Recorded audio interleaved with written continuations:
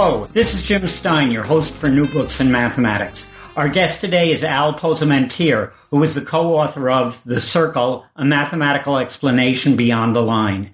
This book goes considerably beyond what its modest title would suggest. The Circle has played a pivotal role, that's roll with an E, but its ability to roll with an L has helped produce our industrial civilization.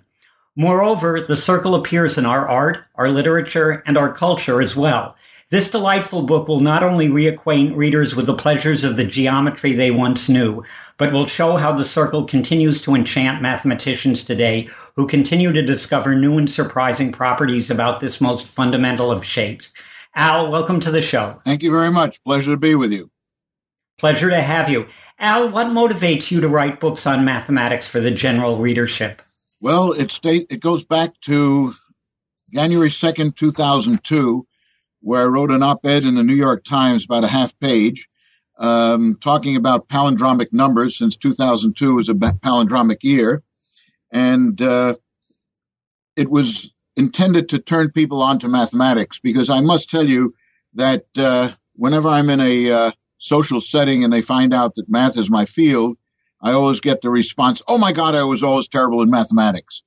Same thing happens to me, Al. And it's as though it's a badge of honor amongst doctors, lawyers, accountants, what have you, to say that they were lousy in mathematics, but look where I am today. I am successful. And that's sort of disturbing. And so I felt that has to be changed some way. But what happened was I must have gotten about 400 or more emails following that op-ed in the New York Times. And amongst them were a number of invitations from publishers to do the kind of thing I ended up doing for Prometheus Books, which is now part of Random House. And what I did was, the first book I did was called Math Charmers. I just took several topics, quite a few topics, over 100, I suppose, on all aspects of mathematics that could be understood by someone that has no more mathematics than high school geometry, we'll say, and even that at a very elementary level. Because there is so much material out there that people don't know anything about. As a matter of fact, a book that I've just finished, which will be out next year, and I don't have the title yet, it's still being edited, is All the Mathematics Your Teacher Forgot to Tell You.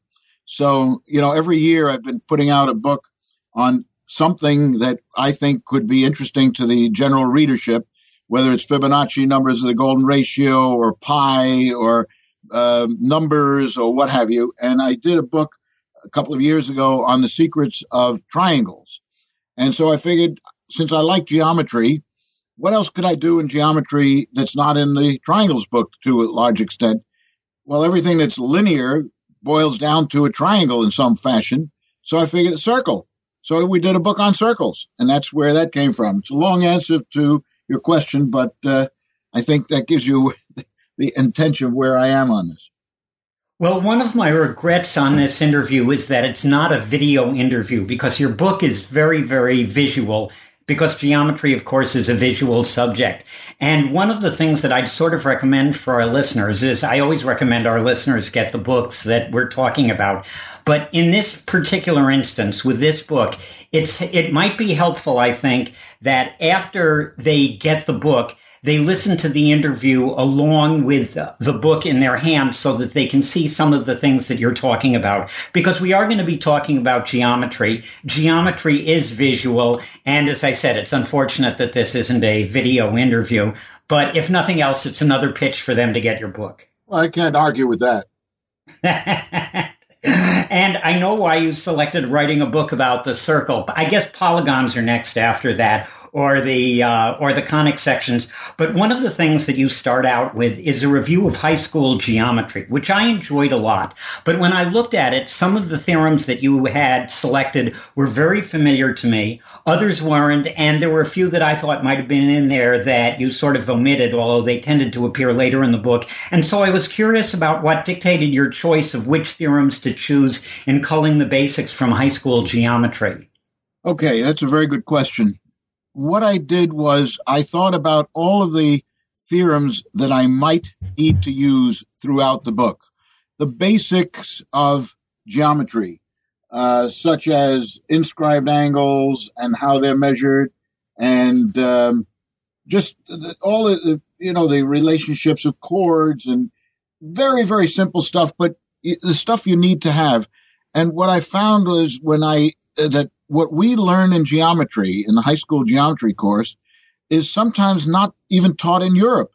A matter of fact, when I lecture in Europe, I have to remember that they're not aware of the fact that an inscribed angle is measured by 1/2 its intercepted arc. Not that they can't understand it. It's not part of the curriculum in some countries. So I figured I'd give them those things that I might use, the tools, and so that they can go ahead with it. For example, we know that an inscribed angle is measured by 1/2 its intercepted arc.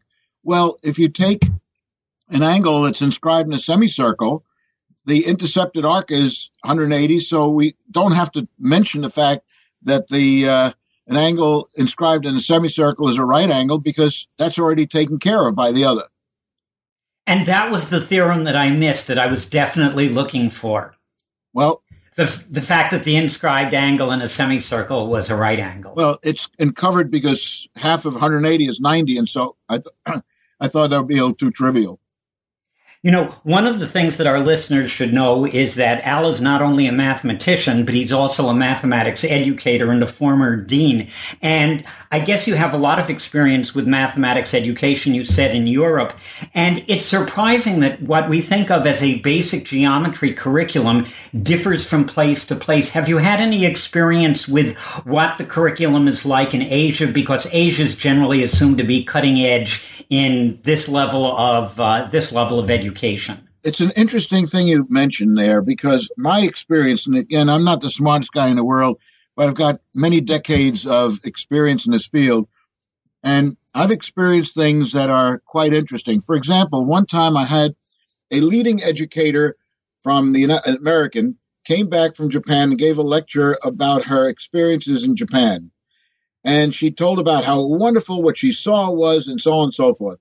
By absolute coincidence, the next day I had a visitor from Japan, a mathematician, and I said, gee, what this woman talked about is just wonderful. It's amazing what you guys do. And he looked at me as though, what were you talking about? And I showed him what she said. He said to me, oh, she went to a special school. That's not typical of what goes on there. So I'm a little bit cautious when people talk about what goes on in other countries, because I can tell you from my experience, and this is my experience, when I'm in other countries, they're always eager to know how we do things, because apparently the grass is always greener on the other side of the fence, and people in other countries think that we have all the answers. I mean, they do know that we got up to the moon and they didn't, so we must be doing a few things right. As far as the Singapore math and things like that, those are good things, and they're good if you know how to do them. But I tell you, the most important factor, and I don't think people could argue much with this, going right to K to 12, is getting a teacher who loves mathematics teaching the subject. And unfortunately, one of the biggest problems in this country is that the general populace is not crazy about mathematics. And the general populace is very well represented at the elementary school level. Those teachers are part of the general populace. And many of them don't like mathematics, didn't do well in mathematics. And so when they present topics in mathematics, they do it as a requirement that they have and not love. In other words, they might talk lovingly, we're going to talk about how George Washington did X, Y, Z, because they may be a history buff. Or they may like music and talk about music with a great deal of enthusiasm. And the next thing they'll say, okay, open your books, turn to page 55, and do the first 10 questions. And so the kids see mathematics almost as a punishment, and they don't see mathematics with all the beauty and power that it holds, because many teachers, A, don't know about it. It's not necessarily part of the curriculum, and it's just out there to grab if you know it's to be grabbed. So if you ask me why I do this, I'm trying to make up for the past. I think that's an excellent explanation, but I would add that in addition to having people who love mathematics teaching mathematics, I think it's very important that we get the parents involved with the educational process. Absolutely. Because sometimes they're not. I experience that a lot. And one of the things that you said really resonated about the grass being greener on the other side of the fence, because one of the things that I've noticed being a college educator, as you are, is that almost invariably the foreign countries send their college level students over here to be educated rather than the other way around. That's right. That's right. And I of course, now I'm going to say something that's politically incorrect. Oh, please do. But I'm a born New Yorker. As a matter of fact, born in Manhattan. So am I. So was I, Lenox Hill Hospital. Yeah, well, the one I was born in doesn't exist anymore, 57th and 10th. But be that as it may, when I'm in Europe, I'm not introduced as an American. I'm introduced as a New Yorker. There's a certain cachet to New York and what we do in New York. Now, it turns out by chance or whatever, I was heavily involved in writing the standards for the math standards for the state of New York. And they were outstanding standards until, of course, everything got replaced by the Common Core. Oh, please. Yes, so, you just hit, I believe you absolutely, you hit one of my, one of the things that I'm absolutely passionate about. I haven't studied the Common Core as much as I should, perhaps, but I did notice one thing that bothers me to no end, and that is the fact that in the geometry course, the kids are taught about transformations. Now, there's nothing wrong with transformations. I think it's a wonderful topic for higher mathematics for those people interested.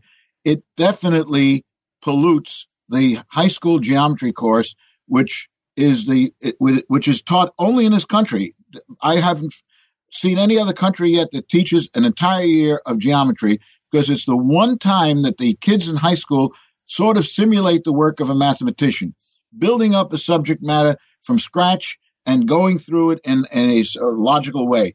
And now when you introduce the notion of transformations, you're forcing the kids to learn why the two triangles can slide together or flip together to coincide or to be the same shape or whatever.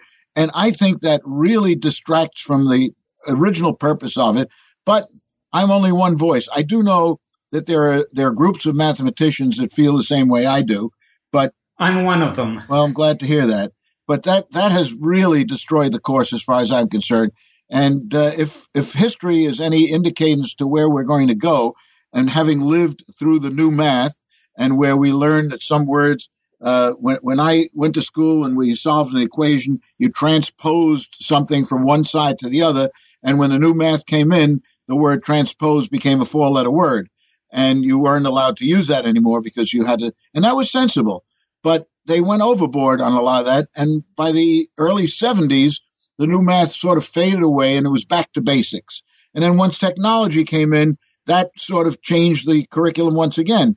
So we go through phases in mathematics over the decades, and I'm sure this Common Core will either be pared down or made a little bit more sensible, but it's gotten a lot of resistance and sometimes, unfortunately, gets politically involved, and that's not good either. So there's a little bit of philosophizing or politicizing, whichever.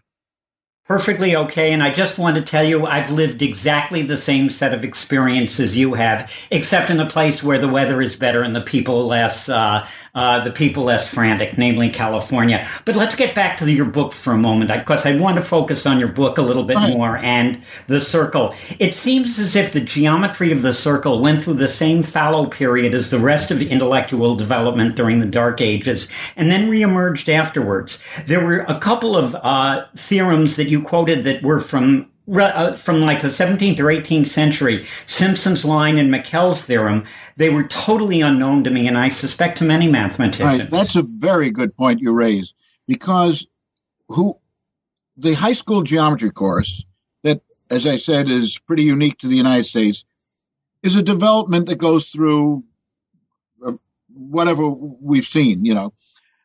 They've skipped a lot of very useful theorems. For example, let me mention Ceva's theorem, or Ceva, C-E-V-A, Italian mathematician, a couple of hundred years ago, who came up with a wonderful theorem that proves when three lines that emanate from a vertex of a triangle to the opposite side are concurrent. That is, they go through one point. Now, we know that the altitudes of a triangle, The 3 altitudes go through a common point. The 3 angle bisectors of a triangle go through a common point. The 3 perpendicular bisectors go through a common point. I mean, there is the commonality of concurrency. Well, the notion of concurrency is pretty much skipped over. And if a student wants to prove using the high school tools concurrency, it can be done. The angle bisectors, medians, or altitudes can be done. The altitudes are a little bit more difficult, but it can be done, and it can be done very neatly. However, if you know Sivas theorem, these can be done in one step. And unfortunately, we don't introduce Sivas theorem. Now, we have other theorems that are absolutely beautiful.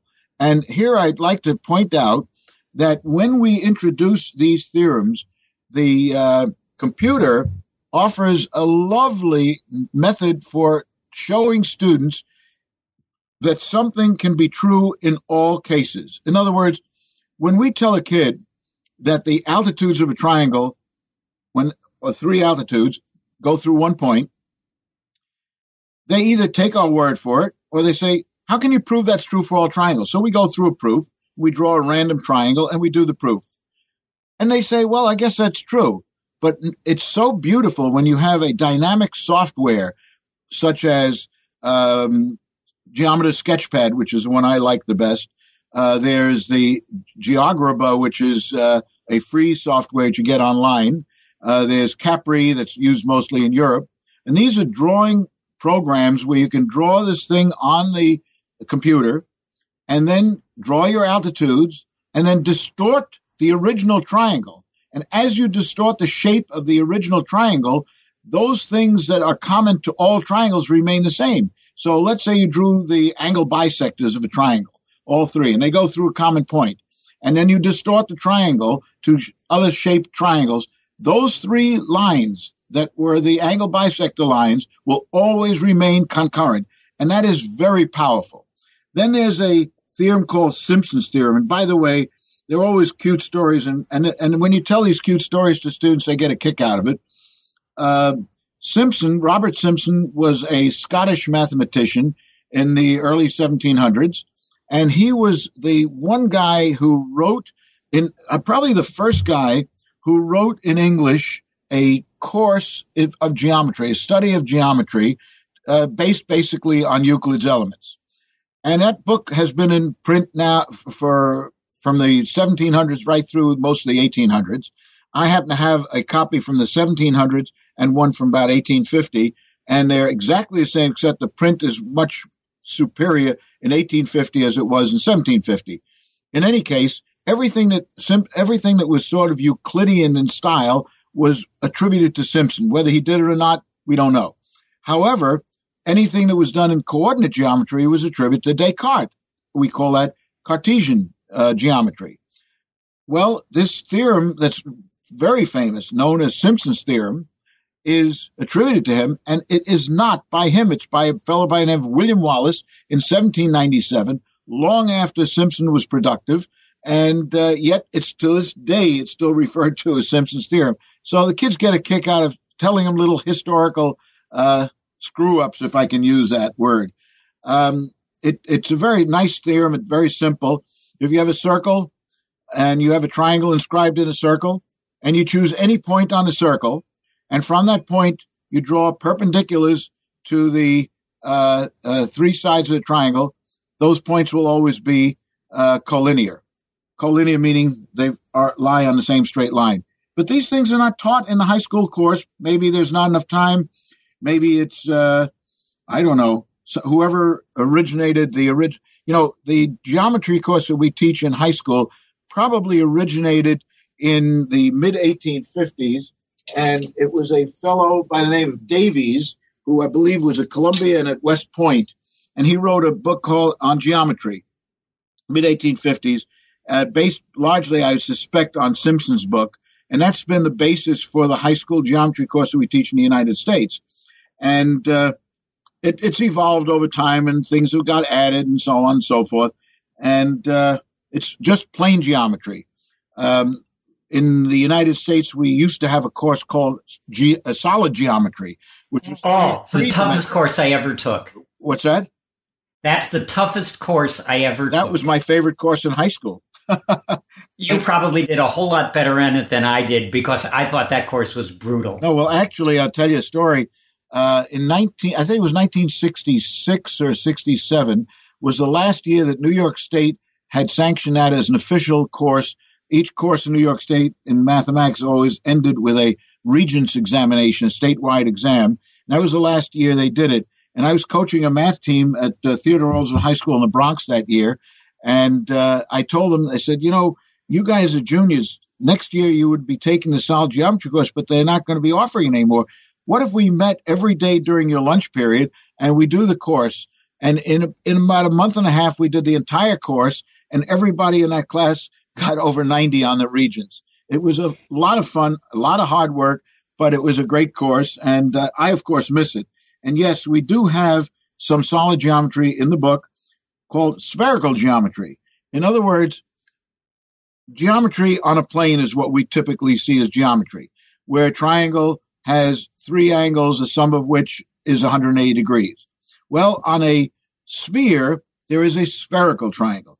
Now, first of all, the only lines that we consider on a sphere are those lines which we call great circle lines. That is, if you have a ball and you draw a great circle and you cut that ball along the great circle with a saw, it will go right through the center of the ball, of the sphere. And if you create a triangle with these great circle lines, they've got to be greater than the sum of the angles of those triangles has to be greater than 180 and less than 540. And there's no such thing really as parallelism because there is no such thing on a sphere. But we all know and have come across a use of or an application of spherical geometry when you take an airplane ride from New York, say, to Vienna, Austria. And you look at the path that the plane takes, he typically cuts right very close or over Greenland. And you say, why the heck is he going all the way up north when if you look at a map, he should go straight across and that's it? No, because the shortest distance between 2 points on a sphere are the 2 points along a great circle. So that plane is actually traveling a much shorter distance by going over a piece of Greenland back into a lower part. It's a great circle route, which is the shortest distance between 2 points, just as a straight line on a plane is the shortest distance between 2 points. Al, there's a very interesting point that comes up in conjunction with some of the things that you just talked about.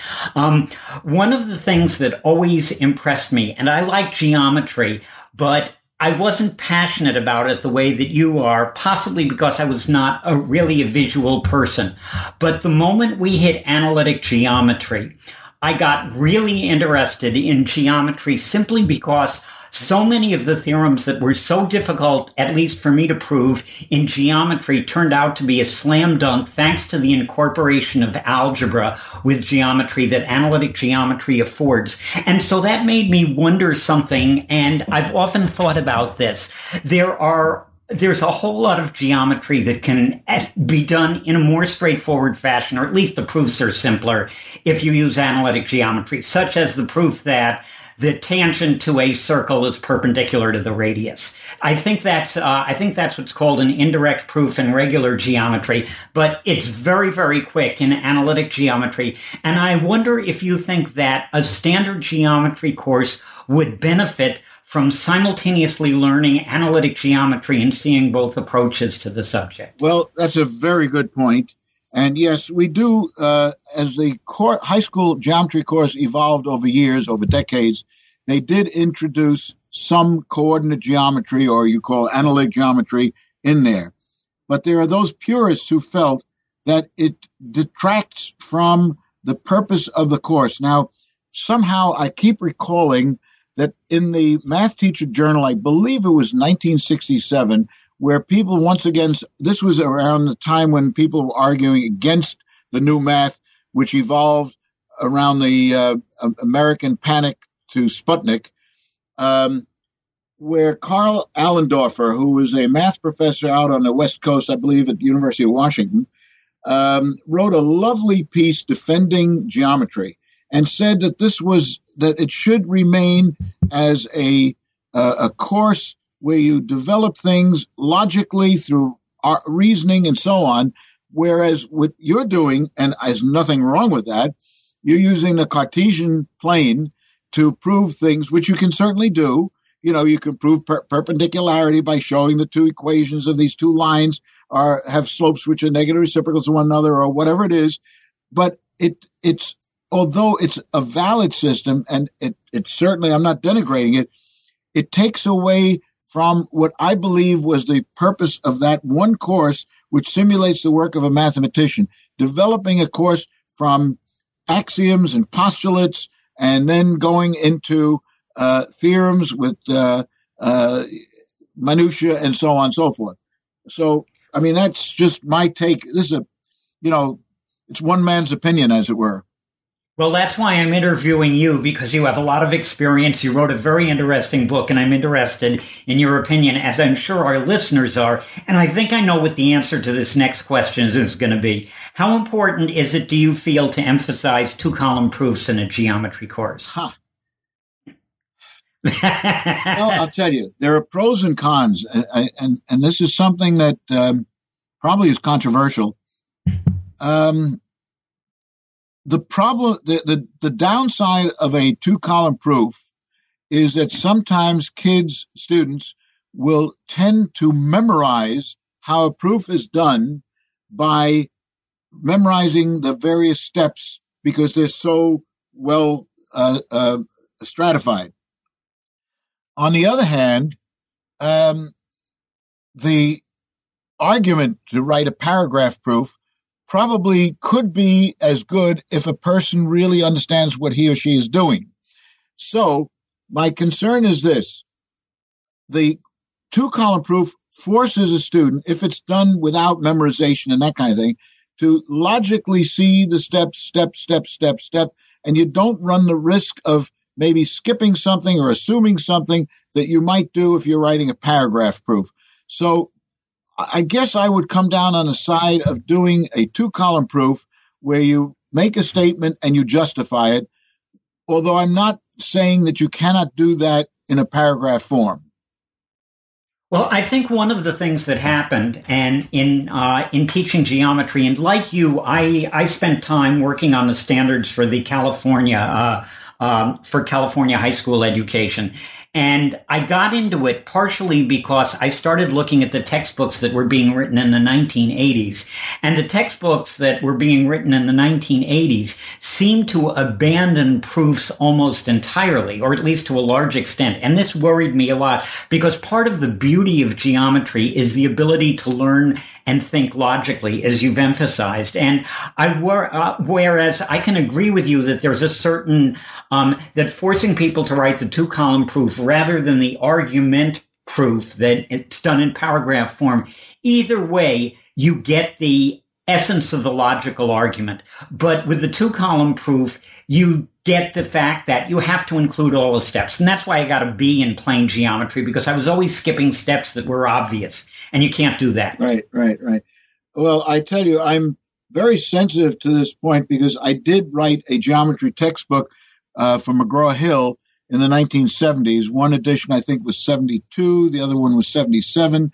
The book, interestingly enough, has been republished 2 years ago by Dover and updated.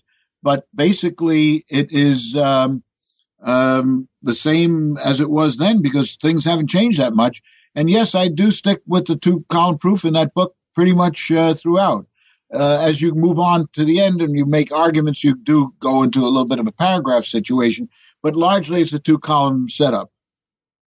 Let's go back to your book, which is discussing various theorems about the circles that were basically unknown to me. And a couple of those were the 6-point circle and the 9-point circle. They show the development of math growth, but can you explain the significance of these theorems and basically what they say? And I really wish we were doing a video interview. Yeah. Okay. We know, first of all, that anytime you have 3 points that are not collinear, in other words, that don't lie in a straight line, it will determine a unique circle. Okay. that's easy. Well, the famous Swiss mathematician Leonhard Euler came up with a proof or a justification, if you will, I'll use that word, that there are actually 6 points that lie on the same circle. And then later on, and they proved it, of course, Feuerbach, a German mathematician, proved that there were another 3 points on the same circle. Well, rather than to tell you where those points are, because it's not that easy, sure, we need pictures. We need a picture. The nice thing about it is that circle then relates to all kinds of other things. For example, the center of the circle, the point of intersection of the altitudes, they all somehow begin to relate to one another. These are on the same straight line. These are here. It just keeps growing and growing and growing. So whereas Euler had 6 points, it became a 9-point circle. And then it keeps growing with more and more properties on that circle, which makes it, that's where the beauty and power of mathematics shows itself. We keep finding more and more relationships. I mean, even something as simple as the Pythagorean theorem. Everybody knows and everybody remembers. They don't remember what it was, but they remember a squared plus b squared equals c squared. Okay.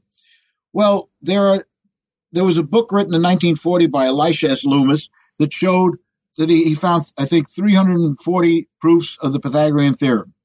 And since then, there have been many more proofs. Of course, I always like to, when I introduce the Pythagorean theorem, I ask the students, what did Euclid, Pythagoras, and President James A. Garfield all have in common? They look at me and they say, well, I know the first two, but Garfield was president of the United States. Well, all three of them proved the Pythagorean theorem originally. In other words, Garfield, while he was a member of Congress, he actually, in a New England Journal of Mathematics, came up with a wonderful proof of the Pythagorean theorem using trapezoidal properties. So it's, there's so much growth and there's so many things that you can expound on. And it come back to the previous point I made. If the teacher likes mathematics, now obviously in high school, we don't have that problem as much as we do in the elementary level because those teachers were supposedly math majors in college. They chose mathematics as their favorite subject. So I would hope that in the high school level courses, the enthusiasm would be brought in the classroom, although I know in all cases that's not the case. However, that's where a resourceful teacher will make the lessons more exciting and interesting. One of the things that I enjoyed about your book were there were sections in it that had never really occurred to me. And one of those involved geometrical packing problems. I was familiar with the cannonball packing problem because that's a three-dimensional packing problem, which you see in supermarkets when you see all the grapefruit stacked in sort of a pyramidal type array. But I really hadn't thought about the fact that there would be all these packing problems involving the circle in a plane geometry context. Well, yeah, that's interesting, but I have to tell you what motivated me to that. And I was a very good friend of mine, Herbert A. Hauptmann, who happens to be the first mathematician to have won the Nobel Prize. Although there's no prize in mathematics, he got it in chemistry. He solved a 40-year-old problem in crystallography using mathematical methods. But he and I wrote several books together, and one of his hobby, if you will, was packing. And he would create these lovely three-dimensional polyhedra and figure out mathematically how you can pack them so there would be absolutely no empty space in them. Sometimes using marbles all the same size, sometimes using different sizes. And so the whole notion of packing came up there. And it's just an interesting alternative. And again, since we have a book on circles, there's a lot to talk about circles. They come up in philosophy, they come up in art, they come up in physics, they come up in plane geometry and spherical geometry. And we try to cover everything, but in a way that the general readership can understand it. And anytime we introduce a topic or an idea or a concept that may not be at the fingertips of the general readership, we just explain it. And that's probably why that first section is in there, because it explains the basic tools we're going to be using throughout, all of it, which are very, very simple. But if a tool comes up that's used for one little purpose throughout, we will explain it there. And if there's something that needs further explanation, or if some of the general readership is pretty clever, then we would relate that back to an appendix where we say, well, if you're really interested why this is true, the proof is a little bit distracting because, you know, we'd have a nice flow throughout the book, a nice friendly readership flow. We put it in the back as an appendix, so those people want to know why is this really true are referred to the appendix for a detailed proof as to why that works. You know, one of the things that about packing problems is that it's not just looking and coming up with a solution. It's that showing a solution is optimal. And I think that when you talk about optimal solutions, you have to go beyond geometry. I'm not sure whether or not there's any theorem in geometry that talks about the optimality of a solution. Usually that's the domain of calculus. Yeah, well, we do not have any calculus. That's one thing I was very inflexible about, is that I think calculus, once we hit calculus, you're hitting a subject area that the general readership just doesn't understand or know. Now, they may have taken calculus, but they probably forgot it because it's not something that we use on a daily basis. So wherever, you know, there are many relationships in mathematics that we can prove, that we say, well, we can use calculus to prove this, but you can also do it in other ways. For example, a turning point on a parabola, if you will. Or, you know, this can be gotten in another way without calculus. Sometimes it's not as elegant, but it's obtainable. So I tried throughout the book to totally ignore the fact that calculus exists.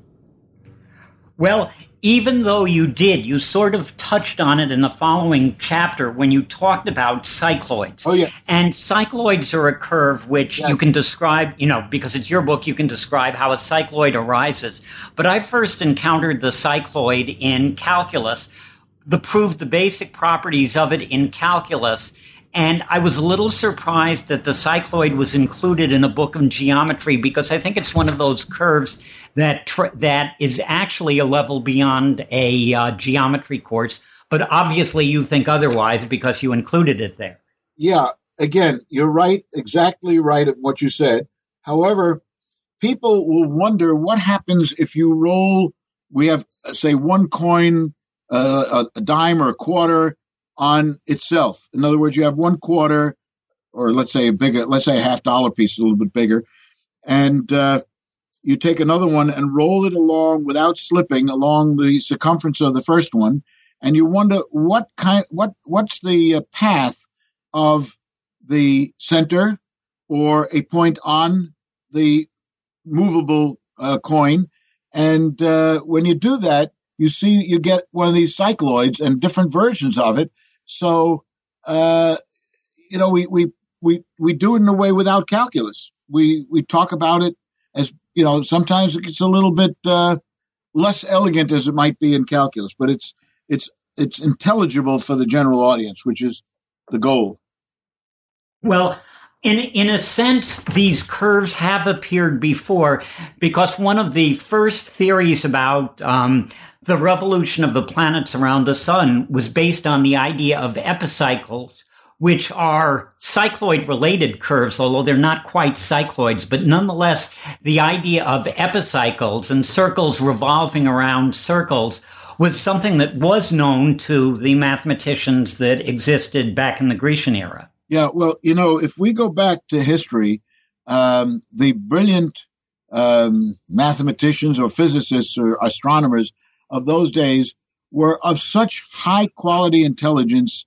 I mean, it's indescribable at this point, because with the primitive tools and the really no real history of knowledge that they had, and they came up with these discoveries. I mean, to me, Kepler is the most impressive of all, because of his discovering the planet paths around the sun and so on and so forth.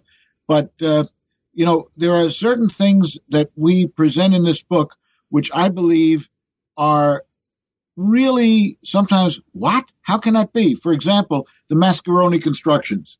The Mascheroni constructions, I'm moving a little bit because I know I'm watching the clock a little bit here.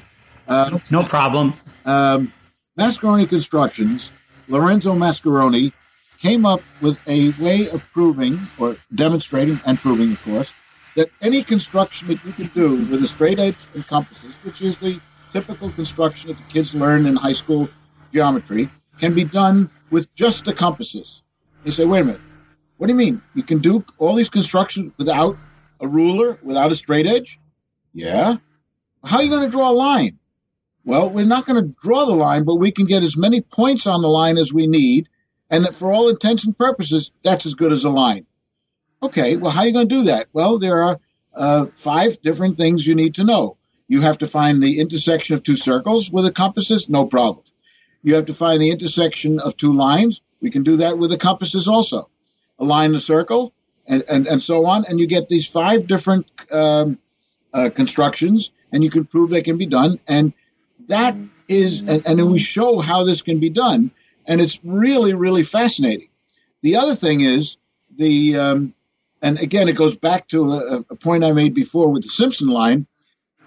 These are called Mascheroni constructions. The 1700s is when Lorenzo Mascheroni flourished and did his work.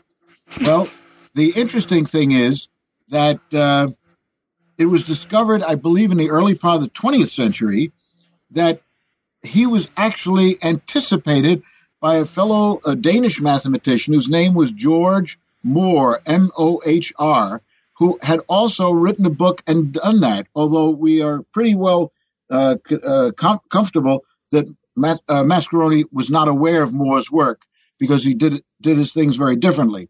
But we still call it Mascheroni constructions, even though Mohr predated him. So these are little things that we show in there. In addition, we have the whole notion of the circles of Apollonius, which is another very curious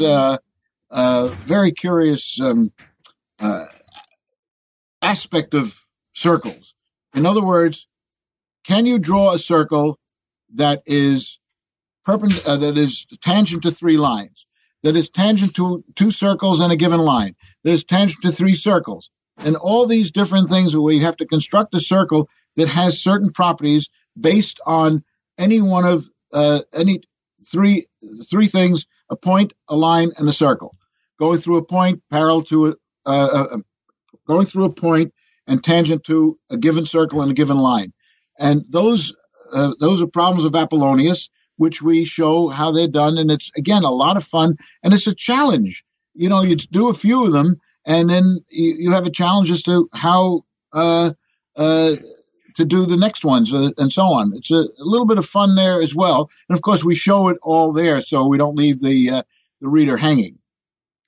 You know, there was one thing in your book that I really enjoyed seeing, and I think our listeners might be too, especially those who were paying attention to popular culture in the 1990s. That's the appearance of crop circles. The appearance of? Crop circles. You discuss the idea of crop circles in your book. Right. Okay. True. And maybe you could go into this a little, and because there were a time that people thought that these were mysterious messages left by alien visitors. Right. Oh, yes. Well, we also did a piece sort of on where circles are used in philosophy and where circles are used in literature and so on. That kind of thing. Yeah, that was, I find that portion of the book very interesting. It appeared for the readers, it appears at the end, but circles are pervasive in our culture. They appear in architecture. They appear in art. In particular, one of the things that you have some very, very lovely pictures of medieval cathedrals, which have, circles incorporated in the architecture. And I'm wondering whether or not these were done for aesthetic reasons, geometric reasons, or possibly religious reasons, because the circle, we all think of, the circle of life, things like that, which are actually a part of religion or philosophy. Well, that's a very interesting thing. If we knew the answer to that question, I would be happy to give it to you, but different architects have done things for different reasons. Now, just to deviate for a moment away from the circle, when Leonardo da Vinci did some of his artwork, we know, for example, that he used the golden rectangle. And why do we know that? Because he drew art for a book on the golden ratio, and so he knew the contents of the book and then applied it to his art. For example, if you encase Mona Lisa's face in a rectangle, it's a golden rectangle. Now, did he do the golden rectangle and put a face in it? We don't know that. But Leonardo was very clear on why he did what he did. For example, in the Last Supper, the perspectivity that he got was absolutely perfect. All the lines go to Jesus's right eye. And it's just, he did that intentionally. We know that because of his sketches. So in some cases, we have clues as to why artists do what they do or architects do what they do. And sometimes we don't. For example, let me give you another example of where a circle has a property that is very useful. Have you ever wondered why the manhole covers in a street are round? Yes, I actually have. Okay. Why not square or rectangular? Exactly. And the answer is very simple, because if you have a cover that's a circle, it can never fall in. If you have a square cover for a manhole, and you know how these guys kind of slide it back on, and if they don't slide a square correctly, it'll fall right into the hole. Whereas a circle could never fall, a circular manhole cover could never fall in, which also we mentioned in here, the Rouleau triangle, which is the most amazing triangle. I just mentioned. And you mentioned that early on, yes, too. The Rouleau triangle has all the same properties as a circle. It's everywhere equidistant, and there are manhole covers in the United States, in some other cities, not New York, where the cover has a shape of that. And it's an interesting thing because Rouleau, who was a German engineer in the 1800s, he was looking to create a button that had the same properties as a circle. When you button your shirt, you push on the button through the buttonhole without looking to what direction the button is going. If the button were the shape of a rectangle or a bar or something, you'd have to fish it through the hole to make it work. You can't shoot it through the long way. Whereas with a circle, you just push it right through. And the same is true with a Rouleau triangle. And the Rouleau triangle, very simply for the audience, I think we can describe that orally. If you take an equilateral triangle and you draw an arc on each side of the equilateral triangle with a compassus, where the center of the compassus is at the vertex opposite that side, and you draw the three arcs, that shape is the Rouleau triangle. And it's everywhere equidistant. It has the same effect. If you used a wrench on a circular screw, it would have absolutely no effect because it would just slide around. If you put a wrench on a Rouleau triangle, exactly the same thing would happen. You wouldn't be able to turn it. So a little extra there for the audience. And I guess that shows why the heads of nuts are either hexagonal or rectangular or something like that, because you couldn't turn them with a wrench if they were circular, like screws. Yes, but it also tells you why, and I think in New York, at least, the fire hydrants are pentagons, because you cannot put a wrench on a pentagon unless the wrench is exactly the same shape as that, and you can set it down and turn it. Because in order to put a wrench on something, you need two sides that are parallel. So a hexagon you could use, and a square you could certainly use, but you can't use... Oh, and you don't want random people turning on the hydrant. Exactly. That's very clever. Mm-hmm. Yeah, fascinating. One of the things that I enjoyed about your book is, as you say, the historical sidelights, because I think it's important when you teach mathematics to realize that not only is the subject matter important, but it's interrelated with the history of our species. Mathematics isn't just this really dry stuff. The mathematics that it's been developed and the mathematics that's been applied, it connects with the history of our species. And even though your book mentions a lot of stuff like this, I really have to sneak in a plug for a book that to some extent your book reminded me of. It was James Burke's book on connections, because James Burke was doing for inventions sort of what you were doing for things surrounding the circle. Mm-hmm. Okay, interesting. Yeah, and I thought Connections was one of the most memorable books that I ever read. And whenever I see a book that reminds me in any way, shape, or form of Connections, I say, the author's doing something really great. And I thought I really, really enjoyed your book. And I know our listeners will, and some of them will want to get in touch with you. If they do want to get in touch with you, how can they manage that? Well, I'm always available online. I guess my email address is the best way to do that. And I'll be happy to phone people back or whatever.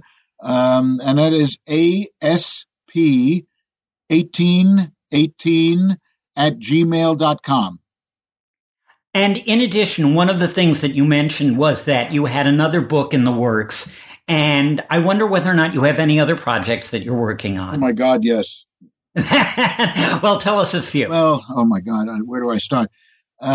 One book that came out last year, actually beginning of this year, was The Neglected Art of Motivating Mathematics Instruction, which is intended for teachers to help them make their lessons become more exciting by starting off the lesson with something that would motivate the kids. I believe that every math class should begin with something that makes the kids want to be there for the rest of the period. Exactly right. So that's number one. Another book I did was Problem-Solving Strategies, where we have 10 different strategies for solving problems with a lot of examples, and I can give you some if you want now.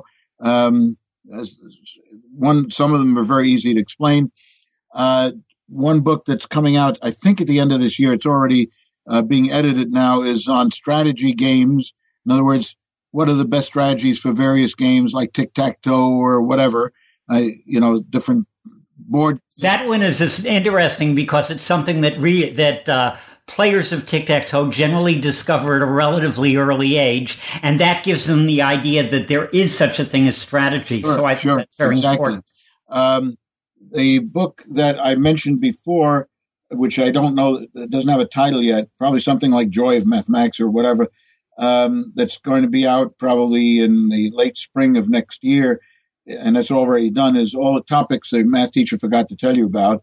In other words, from probably the middle school years right through high school, there are so many things that kids could have been exposed to that haven't been because it's just not part of the curriculum. So that's one of the things. The other book that I'm working on right now that's due out in 2018 is Where Mathematics in Our Culture Appears, everywhere imaginable in our culture, from investments to probability to geometry, arithmetic, everything you can imagine in everyday life.